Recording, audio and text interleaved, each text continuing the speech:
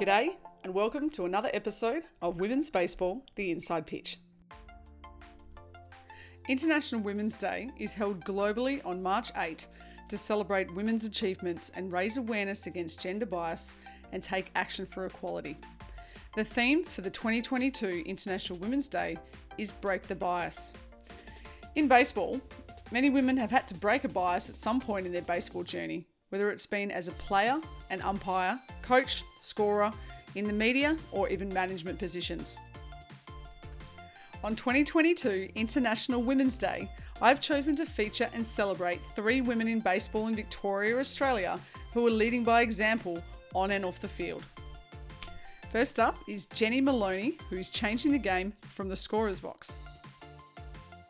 A life member and member of the team of the century of the Williamstown Baseball Club, Jenny began her scoring career at her very first game of baseball in 1976. Jenny has since scored at 3 Olympic Games, is currently one of just 5 members of the WBSC Scoring Commission, was named the 2019 WBSC Scorer of the Year, and in 2021 was appointed as Baseball Scoring Director at the Tokyo Olympic Games. I hope you enjoy this episode with Jenny Maloney. Jenny Maloney, thank you very much for joining us. Thanks for having me. Now, Jenny, you're a scorer or scorekeeper. What is the official title? In Australia, we say scorer. Internationally, some people call them scorekeepers, but yeah, we're scorers here. Scorers? Okay, I'll make sure we're in Australia, or I'll call you a scorer. I want to take you back to the very, very beginning. I want to say, when did you get started? But I'm just going to say, when did you get roped into it? Because I think that quite often is what people think, I got roped into scoring, I got stuck doing scoring. But tell me your very first game of scoring, how it came about, what you can remember. Well, it was a long time ago. It was in 1976, so well before you were born.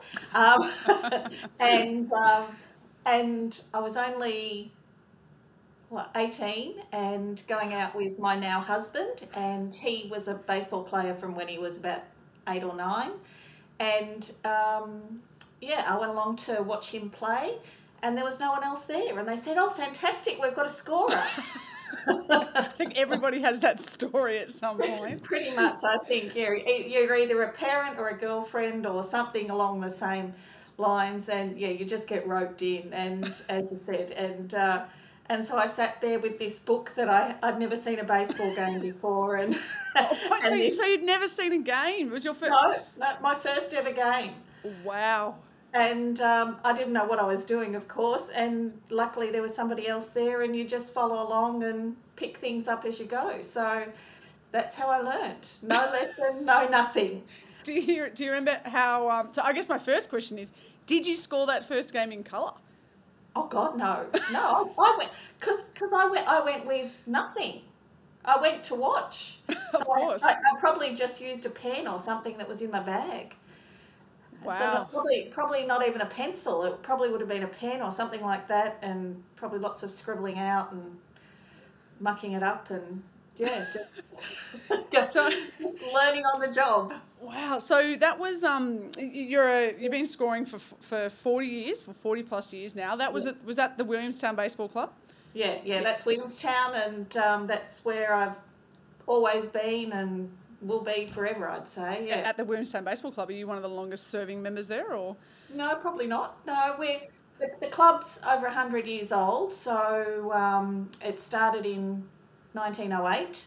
So we had our centenary in 2008, and we had our big team of the century function, and I was on my way home from Taiwan on a plane. So I didn't even make it, and I was fortunate to be one of the scorers of the team of the century as well.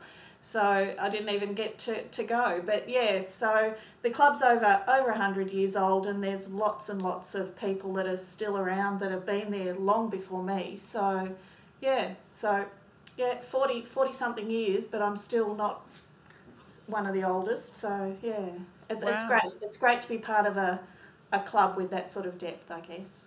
Yeah, that's amazing to have a club that's over 100 years old. I bleed green and gold. I'm a Doncaster Baseball Club person, and we're coming up to 50 years, I think. So we'll have a nice new club rooms, hopefully, for our 50th. Well, Willie played Doncaster tonight, and I've just heard that we won, so... Yes, I just checked the score, and I shouldn't have, so that's all right. I went to the night game last week, and we won that one, so that's okay. I'll give you that one tonight. Okay, no worries. So you scored that first game, the first game you've ever been to. Did you decide right then and there you went, I actually like this? Did you sign up for the scoring straight after that? No, I think I just turned up next week to watch Alan play, my husband, and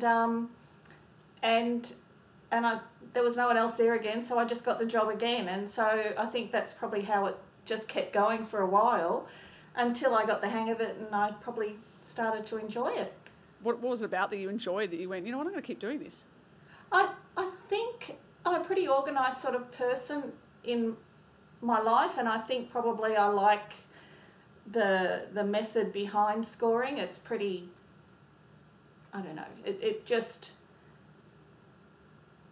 very regimented, I suppose, in a certain way, and you have to be on the ball, and you learn so much about the game by doing it. You know, it's a fabulous way to learn about baseball and the rules. Yeah, you're exactly right, and it's a funny thing. I've only scored like twice in my life. I've done it with you would be horrified. I did it with blue pen the whole time. I can't score. I can read a scorebook, but I can't score. I have the utmost respect for all the scorers, but so obviously you did it for a little while, and then you thought, okay, how did you progress? I mean, we'll get to some of the things you've done internationally, but what were your steps through, I guess, the old Victorian Baseball Association back then? I think probably just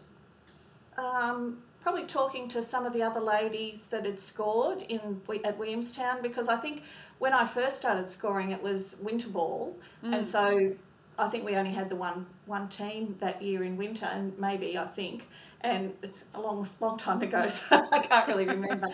But summer baseball came into being pretty soon after that, I think, and there were a couple of ladies that were scorers, and so you'd sit with them and you'd learn from them, and that's pretty much the only way to do it, really, and sitting with other scorers at that stage. And I think maybe in the 80s I started going to the Victorian Scorers Association.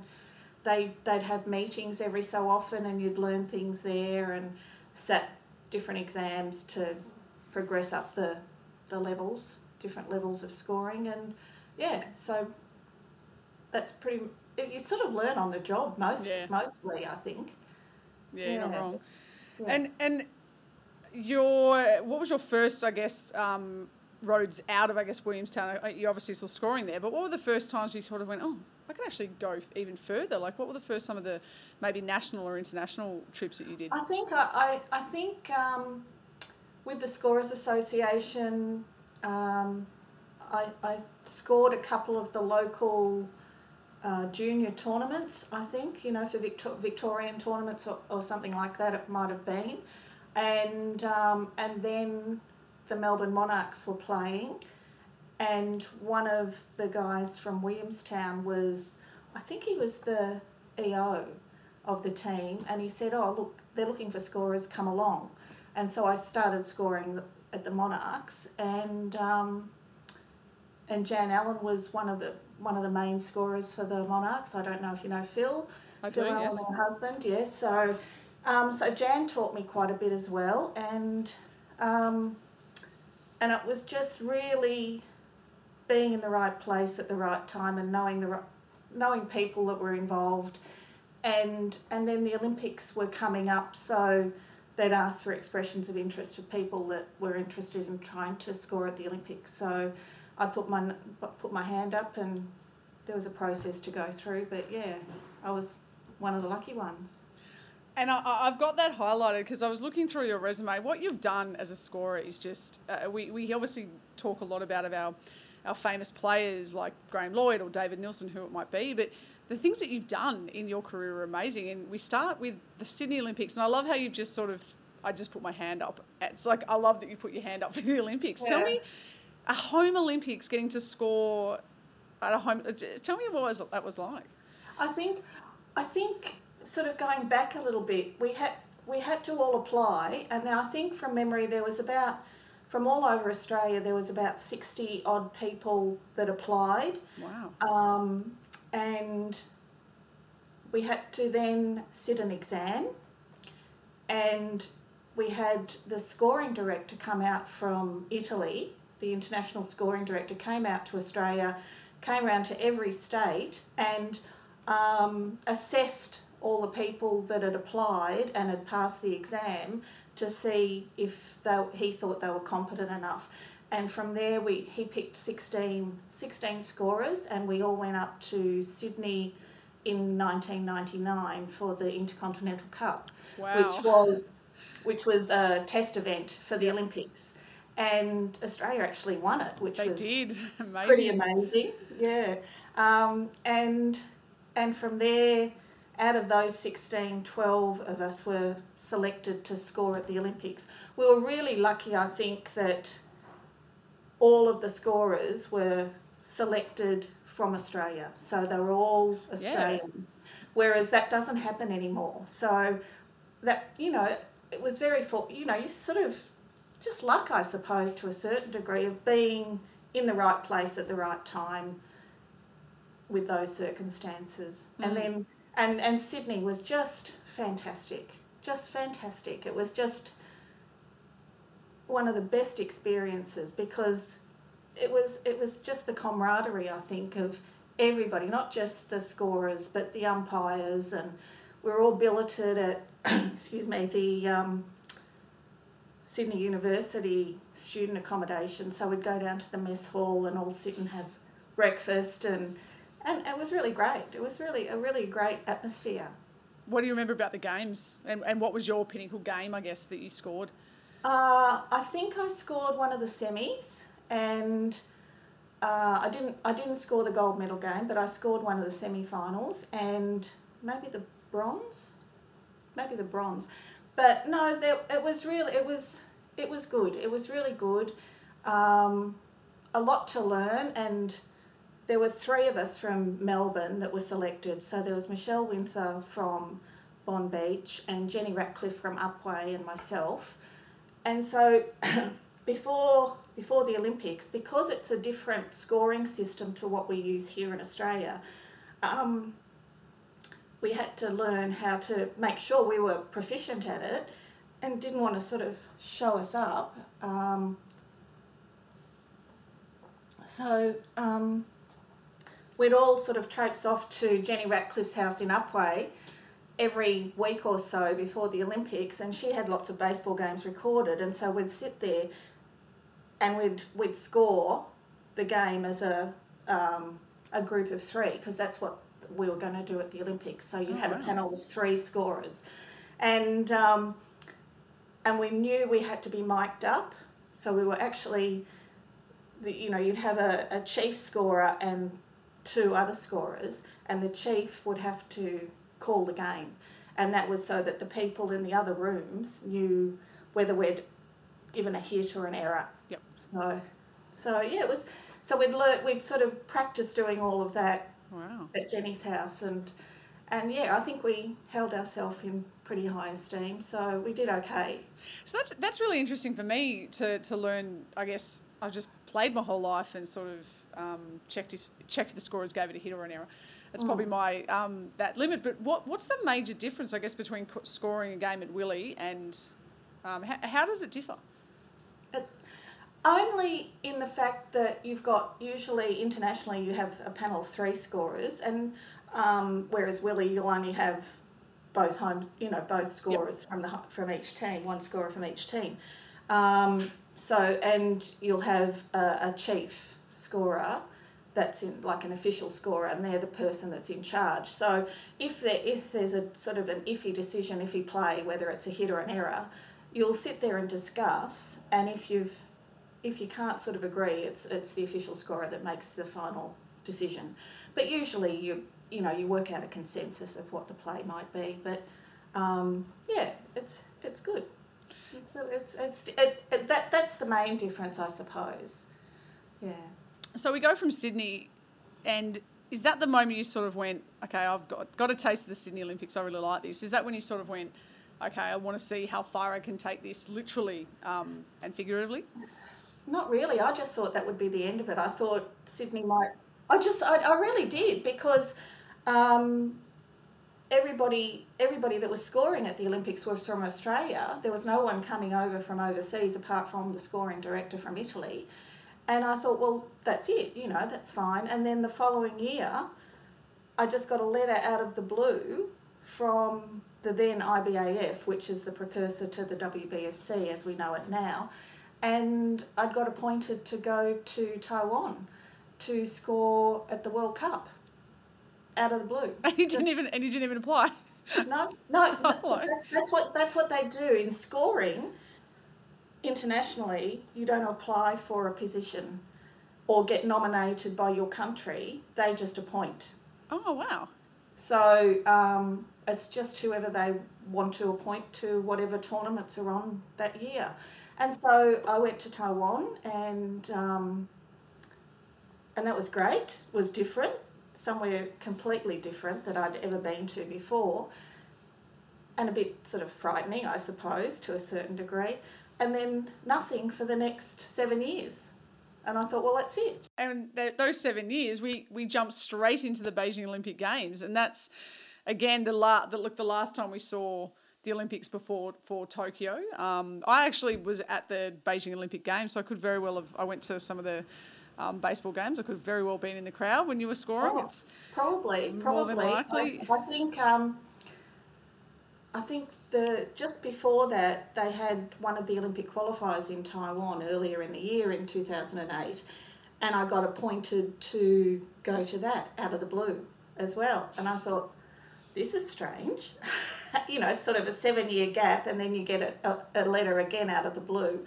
And so I went to Taiwan again for one of the qualifiers, and then I think maybe it was like a test event for the scorers as well to see who they wanted to take to the Olympics. And there was myself, there was a woman from South Africa, a woman from the Netherlands, and a chap from Cuba. So we were the 4 international scorers that were there, and the rest of the scorers were from China. So they were Chinese, and they had to have some English. And the strange thing was that China didn't play baseball. There was never baseball being played in China prior to them getting the Olympics. So all of the scorers, the scoring director had to go over and give them lessons on how to score. So they were very new scorers, and they'd never seen a real baseball game up until the Olympics. It was all through videos that they'd learned how to score. And their English wasn't fantastic, so it was a bit of a challenge, but you get through it. And you were talking the language of baseball, I guess. It was exactly. And you'd have your moments, but it was okay. So it was good. In 2019, you get named the WBSC, World Baseball Softball Confederation Scorer of the Year. Like, that is... I can't see there's anything better. Did you think you were going to get that? I mean, you talked about you don't get appointed. Obviously, you didn't see this one coming. What was that moment like? Well, I didn't even know they had an award. So it was, again, something out of the blue. And I can remember I was down at Geelong scoring an ABL game. I was down there with Michael Goulet and Leanne Gibbons from Geelong, and we were scoring Korea, I think it was. Korea playing somebody in the ABL. And my phone started, I kept getting all these pings on my phone sort of towards the end of the game. And I didn't look at it until the end of the game. And then I looked, and there were all these people that I've scored with internationally saying, "Congratulations, Jenny, that's amazing news." Well deserved, you've done fantastic, And and I looked and I said to Michael and Leanne, I've got an international scorer of the year from the WBSC, and that was the first I heard about it because they had their big conference on, and so that was it. That's amazing. Do you get a trophy for that, or something? Yeah, I got a huge trophy, a big big plate it is. Oh, wow. Yeah, so that came over and it got sent over, I think, to Baseball Australia's offices, so I picked it up from there. So, yeah, it was great. Wow, that's amazing. And so you've done 2 Olympics, you're scorer of the year, and then I hear that you were appointed to the Tokyo Olympic Games when they were to be in 2020, and you actually worked with a software company to develop the software they were actually going to use. So you're like rewriting the rules technically. Like, tell me about that. It was really strange. I was actually appointed as director of scoring for the Olympics for Tokyo, Wow. and because Korea is in our time zone pretty much, Anna Maria, who's the scoring director in Italy, Anna Maria Pini, asked me if I could work with them to try, because they were struggling, because the company that they'd appointed to develop the software for the scoring program had no idea about baseball. The computer programmers really weren't baseball people, and you sort of imagine people in Korea, everybody knows about baseball because Korea is such a huge baseball country, but the computer programmers really didn't know a lot about baseball, or the basics, but not the intricacies of averages and advancing people and how to advance people and all. I mean, baseball's got so many rules, and you just have to have them all covered off. And I remember the first time we used the program was at the Asian Games, I think, in Jakarta, and Anna Maria and I were there, and they were printing out all the stats after each game, and we were checking them off. And, you know, there might have been 7 runs for one of the teams, but the total number of runs for that team was like 11, and yet they'd only scored 7. So we couldn't work out what was going wrong, and their averages were really weird. And at one stage, there was one of the pitchers had thrown quite a few hit pitch balls, and so I think he was up to number 5, and as soon as he hit batter 5, the whole computer system just froze. And we said, what's going on? And they said, oh, we didn't think they'd have many hit pitch balls, so we only allowed for 4 in the program. And so as soon as they tried to put in a 5th hit pitch ball, the program just completely froze. It's an alarm for the umpire to eject that person for hitting so many people. That's it. So it was, it was all that sort of trial and error. And then they'd write to me after that and say, well, what happens here? And I'd say, well, this is what you've got to do. You've got to advance the runners first. And, it was just really complicated. And then there was sort of the language barrier a little bit to try and explain it to them in the correct way from a baseball point of view as well. So you're not wrong. It was challenging. It's a complicated game, but I look at that and I go, so you go back to your very first game at Willie and you're looking at a piece of paper with lines everywhere. Yeah.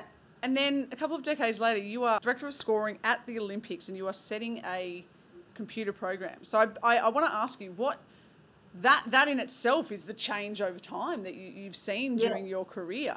Yeah, for sure. It is massive change. Like, are you a traditionalist? Do you love the paper? Do you prefer to only do it on the paper?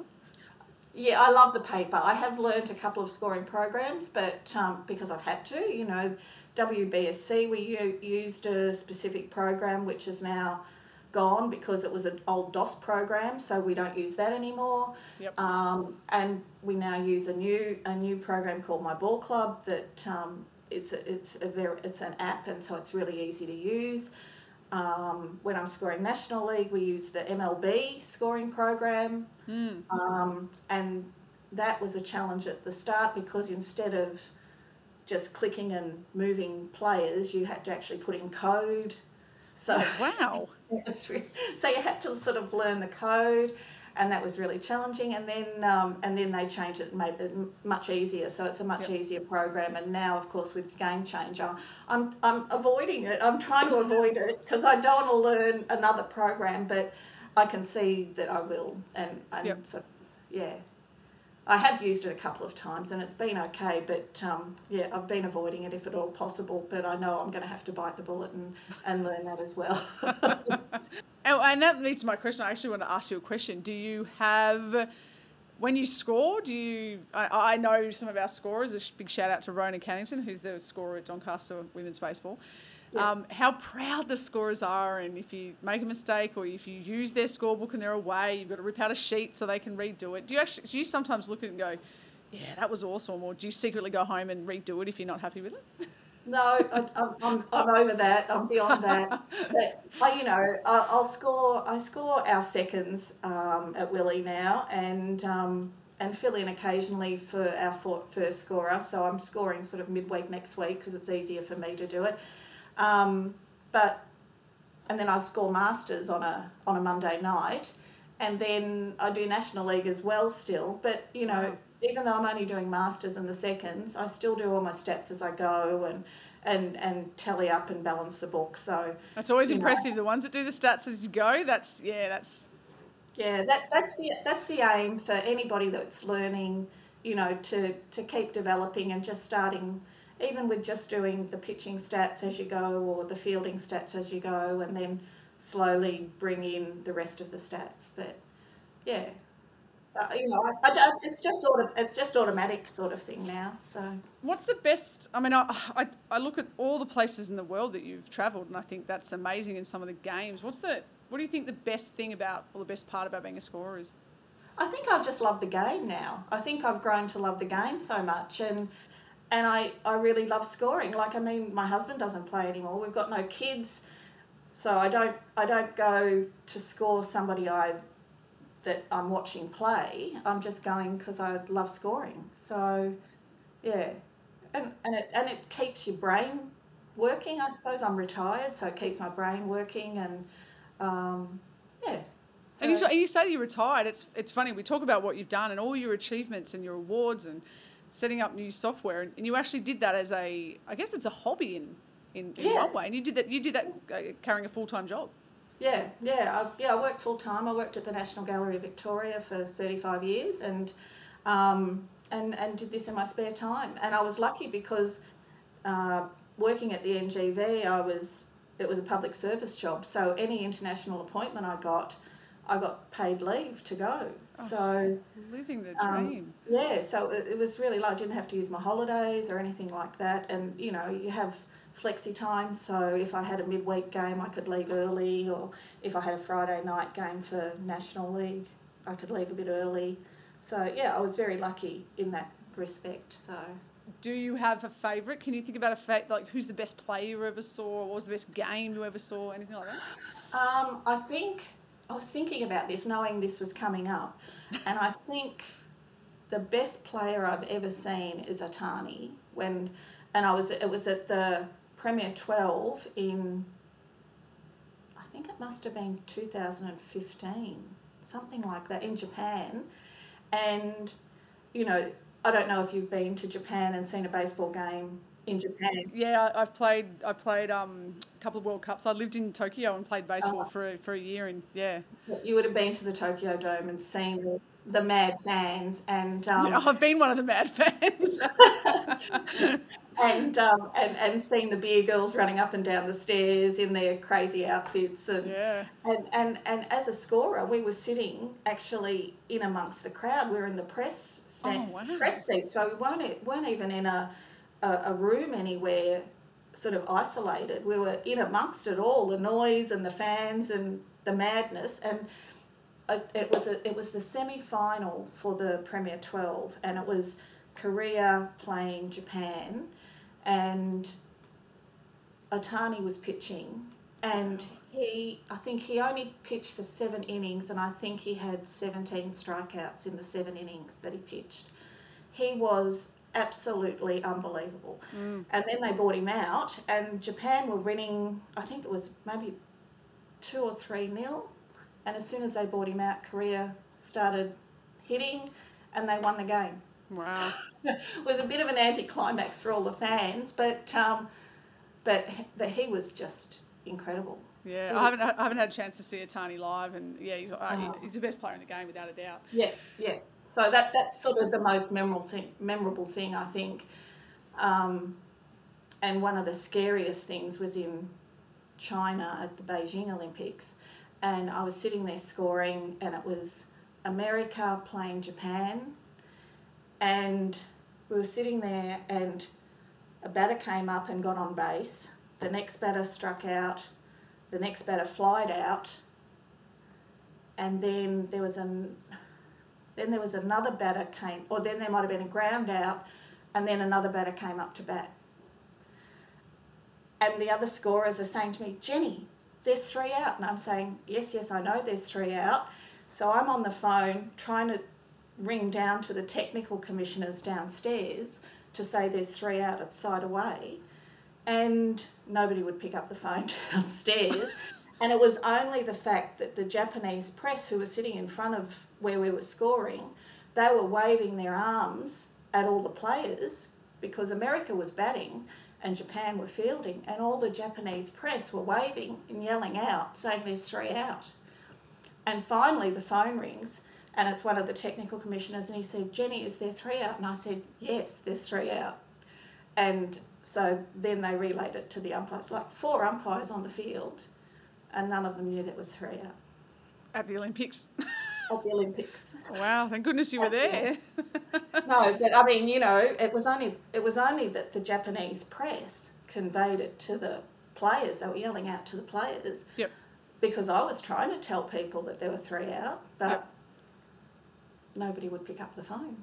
Wow. So that was pretty scary, but at an Olympic Games for that to happen. But yep, it worked out all right. What is the most challenging thing of being a scorer? I suppose batting out of order. If you ever get a batting out of order, it's a bit scary, but you've just got to sort of realise what you've got to do. But if you're an inexperienced scorer, it's really complicated. So luckily it doesn't happen very often. But that, and I suppose one of the most challenging games that I've scored has been in National League when they've had the All-Star Games. And they change the pitcher every innings. Each team changed the pitcher every innings. So you've got a new pitcher. So you're trying to, write up stats and put new players in every innings at the start of every innings. So that's a bit challenging and it's a bit frantic, but you sort of get used to that as well. So we talk about the umpires, the pitchers, the coaches, whoever it is. We think, who's got the most power in a baseball game? And I think that a scorer I think the scorers make the biggest decision in a game. Is it a hit or is it an error? You're like setting people's averages. You're setting do you sometimes go, yeah, I've got the power? And is it hard at times? No, I don't. I honestly don't think that at all. I think the umpires have the most power and the most control, and we're there to record the plays. Very diplomatic answer. We record what the umpires call and what happens, and we make a decision whether it's a hit or an error.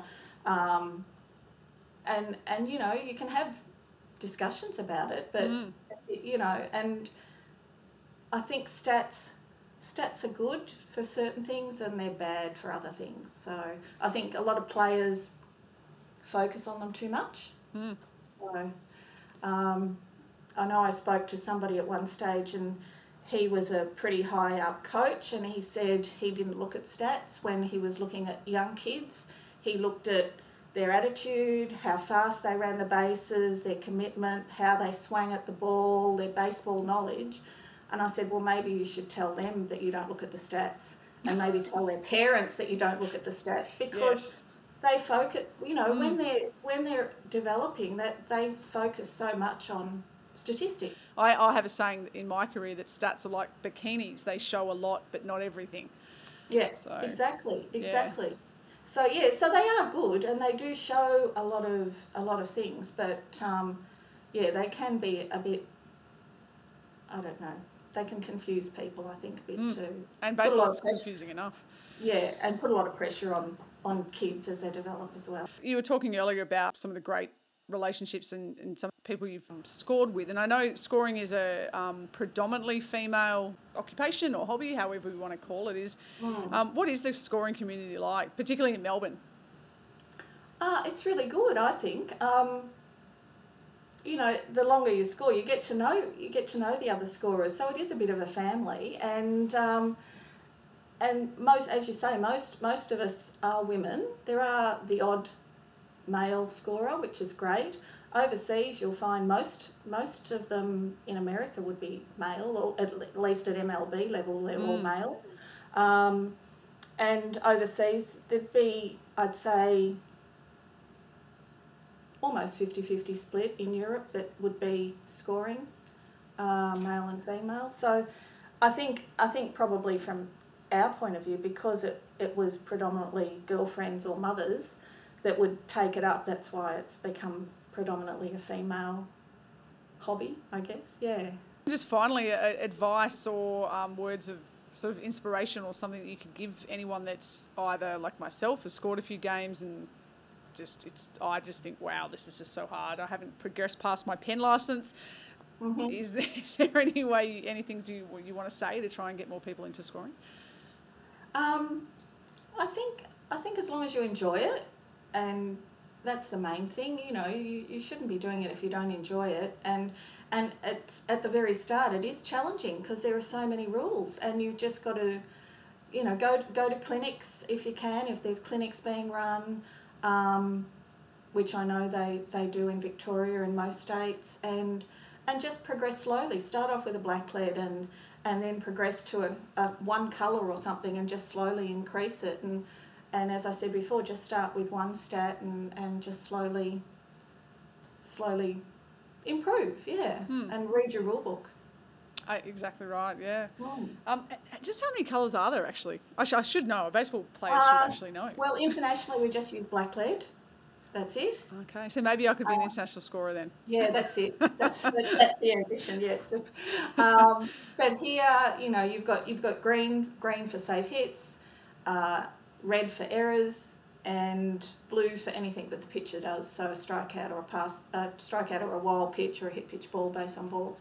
So anything that the pitcher's responsible for is blue. We do have orange as well for the outs and to rule off the innings. Yep. And just a blacklead. So that's it. Okay. It's not as confusing. It's not as difficult as No, it's not. I mean, some states have different other colours, and I don't know why. You know, I've heard of them using brown and purple, and so I don't know. As I said, you started your career back in 1976, and you're still scoring now. How long do you think you'll keep scoring for? I don't know. Probably at least another few years at least. While I still enjoy it, I suppose, and it's not a chore to turn up each week. Yeah. So, yeah, for a while to come, I'd say. Oh, that's great to hear. Thank you so much for your time. I really appreciate it, and I just want to congratulations on your career, which hasn't ended, but congratulations on what you've done. It's just absolutely amazing of all of what you've done in your career. So Baseball Victoria and the baseball community in Melbourne is obviously stronger having someone like you in the sport. So I just want to say congratulations and thank you for being on this episode. Thanks, Amy. I appreciate it. Ta. Thank you for joining me for another episode of Women's Baseball, The Inside Pitch. I really hope you liked today's episode, and if it was your first, welcome. But make sure you go back and listen to some of the earlier episodes with some of the great names and stories from women's baseball all around the world. Catch you next time.